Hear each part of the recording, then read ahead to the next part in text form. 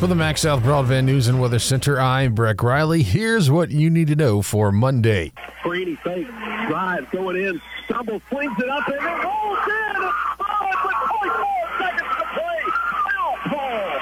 And that's how it sounded Friday night as Leake Academy Lady Rebels punched their ticket to the semifinals of the MAIS overall tournament. Junior Morgan Freeney hit the game winner with just 0.4 seconds remaining. I just get determined, and you just have to rely and know your leadership, and I wanted to be the leader of tonight, so I guess I just tried my hardest. Head coach Amanda Hatch on her team's performance. I thought the third quarter we gave them some easy offensive rebounds and putbacks, and so I really challenged them in the timeout. Like, girls, look, this is not what we're doing all of a sudden. We're going to get the rebound. And so I thought from then on we got every defensive rebound. They didn't get any second chances late, and those were huge. So our post players, credit to them for getting the rebounds. The Lady Rebels will play today at 1 o'clock against Hartfield Academy on the campus of Mississippi College. You can hear that game on Cruisin' 98.3.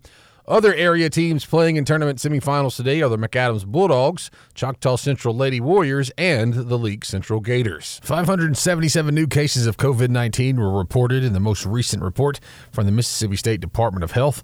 That's up slightly, about 20 cases from the previous report.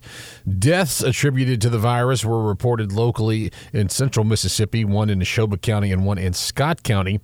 Overall, cases in the state have been seeing a downward trend for the past 2 weeks. And a former Scott County employee has been found guilty of embezzlement. Tony Macon was arrested in December 2020 after illegally taking nearly $50,000 from Scott County. He did that by using fuel man cards to buy fuel for himself. Scott County Circuit Court Judge Mark Duncan sentenced Macon to 5 years in prison. He was also ordered to pay nearly $60,000 in fines and restitution. And a songwriter from Central Mississippi has written another #1 hit. That story is coming up next. Redbud Insurance Agency, Mississippi's independent choice for home and auto. More options, more coverage, more savings. 662-289-9950. Call today. Yeah, but all I brought back with me was some sand in my boots.